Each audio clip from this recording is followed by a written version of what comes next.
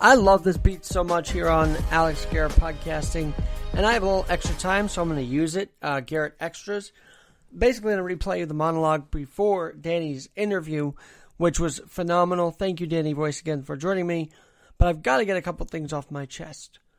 First, I had promised you, the listener, and in all fairness to Megan McNeely from her book, the name of the professor who said the sense of participation in determining the content of life. That was by Mihaly Csikszentmihalyi, page 150 of Reinvent the Wheel.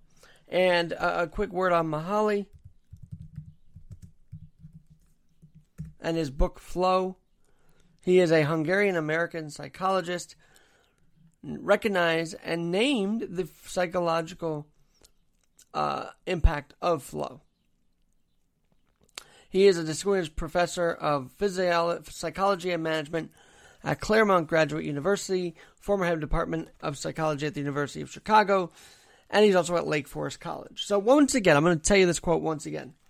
Mihaly Csikszentmihalyi, a Hungarian-American who said the sense of participation in determining the content of life. And I am all for that. One other note before I get to what I really want to talk about, which is the We Are Not Dead campaign for New York City, which I really hope to start. We are not dead in the city. We are still vibrant. There was movement this morning removing the autonomous zone outside City Hall. But we're not done there yet, and so I'm compelled to talk about that. Also, for somehow, I don't know how, but Chartable, this, you can chart your podcast, ranks me on their podcast as 134 in the history genre. I've not done much history on here that I'd like to, like official history of the American Revolution and elsewhere. But knowing that, I feel compelled to see if we can get in the top 100 in the history genre, thanks to Chartable's numbers. And where can we learn from history? Nothing has hit it harder for me in my adventures reading about this than what Wharton School of Economics of the University of Pennsylvania professor Edward S. Herman has cited in a book called Orwell's Beautiful Fit to America, which was published, interestingly enough, on November 3rd, 2016. I'm sure Professor Herman has a reason why he waited to publish it that day, which happened to be, Election Day? Anyway, he cites a man named Walter Lippmann, who wrote a classic called Public Opinion. And what Lippmann argues is that the common interest, sometimes called the national interest, very largely eludes public opinion entirely and can be managed only by a specialized class whose personal interests reach beyond the locality. Responsible men who must manufacture consent among the thoughtless masses. Sound too deep for you? I guess it is. Are we thoughtless? No. Are those fighting masks thoughtless in one sense of the health way? Yes. But you can also see that they're also dealing with the fact that they feel the government is telling them what to do and has been telling them what to do. And you can apply this to war. This one line of what Walter Lippmann was saying, you can apply it to war. But I do believe you can apply it to this whole thing. I do believe you can apply the eluding of the public opinion entirely to the shutdown of America. We did not have a say. We did not get to vote state by state. Hey, do we really want this? Do we really have the numbers that back it up?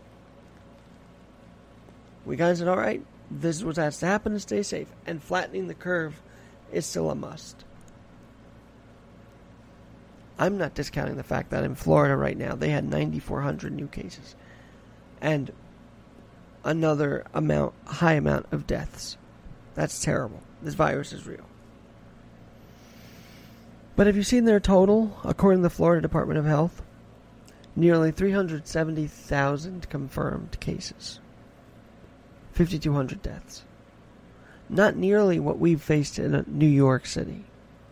So to point those stats as a reason to lock down entirely that state anyway doesn't make sense. We don't want it climbing. Yes, that is true.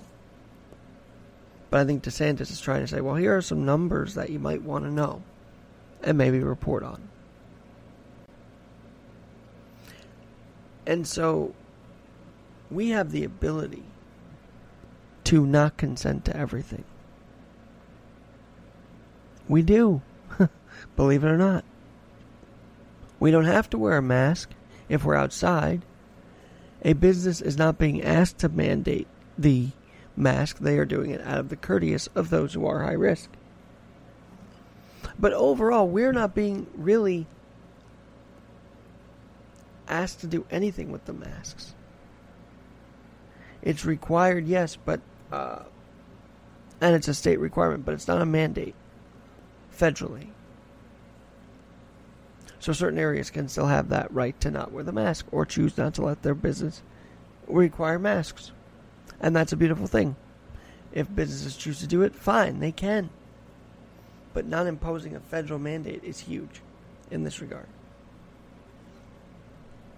But what was a mandate in one way or another was this whole quarantining process. And Mr. Lippman, by the way, would go on to write Woodrow's 14 points. Woodrow Wilson's 14 points, which is a big historical document. If you want a refresher, I will tell you, because quite frankly, I don't. Remember, what it was a statement of principles of peace to end World War I. Of course, the arms were put down, and the war was won.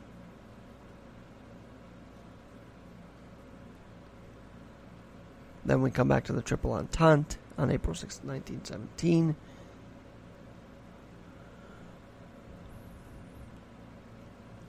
And then Wilson makes what many considered progressive ideals, translate them into foreign policy, free trade, open agreements, democracy, and self-determination. Wow. That was a thing back then.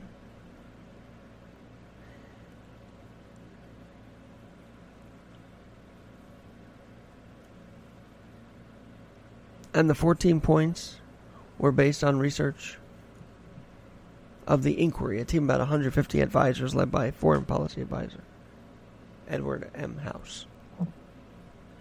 But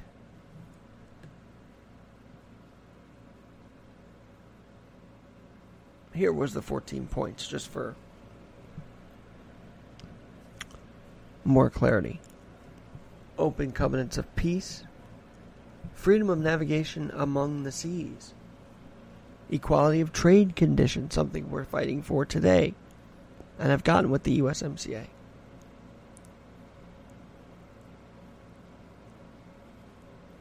The national armaments will be reduced.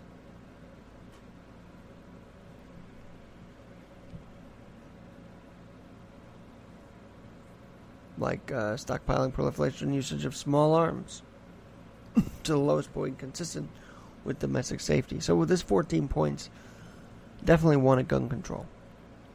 A free, open-minded, and absolutely impartial adjustment of all colonial claims.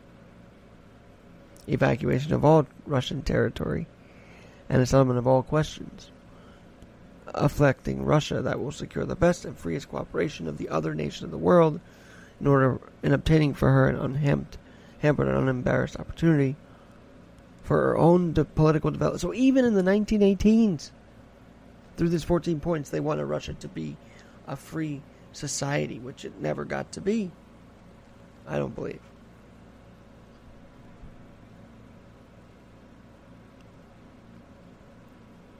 They wanted Belgium evacuated. They wanted Air French territory freed up for France. Clearly recognizable lines of nationality in Italy. You can read the whole thing. I'm not going to go. But this man that I'm referencing tonight, or this morning, Walter Lippmann, saying it very clearly. The national interest is largely eluding public opinion entirely. It's no wonder then that he was tapped to help the 14 points drafting, right? Because Wilson knew. It seems like he knew to tap the on-the-ground people, seeing what Americans wanted.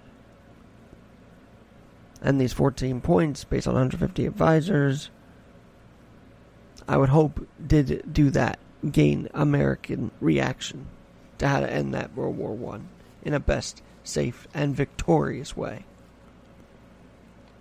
So if we can heed the word of Walter Lippmann, that would be great. Maybe it's time we are wary of the word national interest. Maybe it's time. Especially because this time around, they said it was in the interest of America to shut down, pretty much. And they shut us down. Without our consent.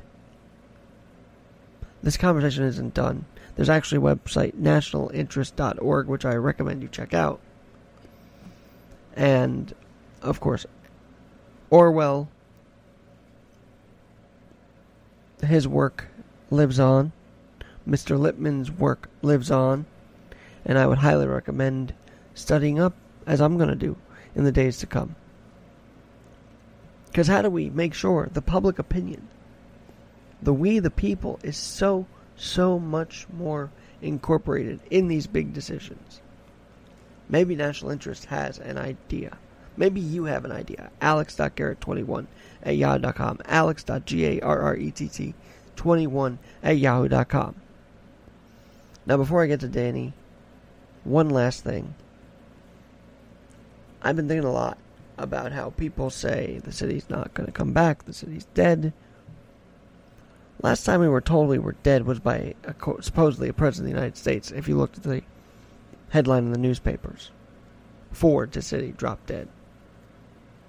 That headline has a history on all of itself. I don't have time to get into it. You can research that. But my headline, Garrett to NYC, we're not dead. You know why we're not dead?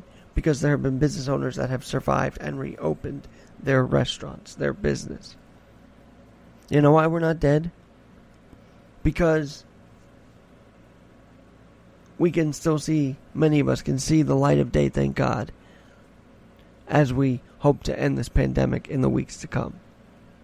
So if you're able to wake up, if you're able to own your business, if you are able to just survive this pandemic, know that you are not dead. Know that you are in a city that is not dead. And the best way to address it is to correct it now before it becomes a lesser city. We're on the brink, sure, but we're not dead. Tell that to Cuomo and de Blasio. Maybe it'll wake them up. Tell them we have the ability to resurrect this. That we're not dead. That this isn't a dead cause. New York City is not a dead cause, people. And so if you like what you heard, feel free to follow me on this channel or follow me on Twitter at AlexGinNYC, AlexGinNYC. And we'll talk to you again. You know, I might do a surprise revisit of an interview I did quite a few years ago, but with MLB starting up, it definitely is in the baseball spirit.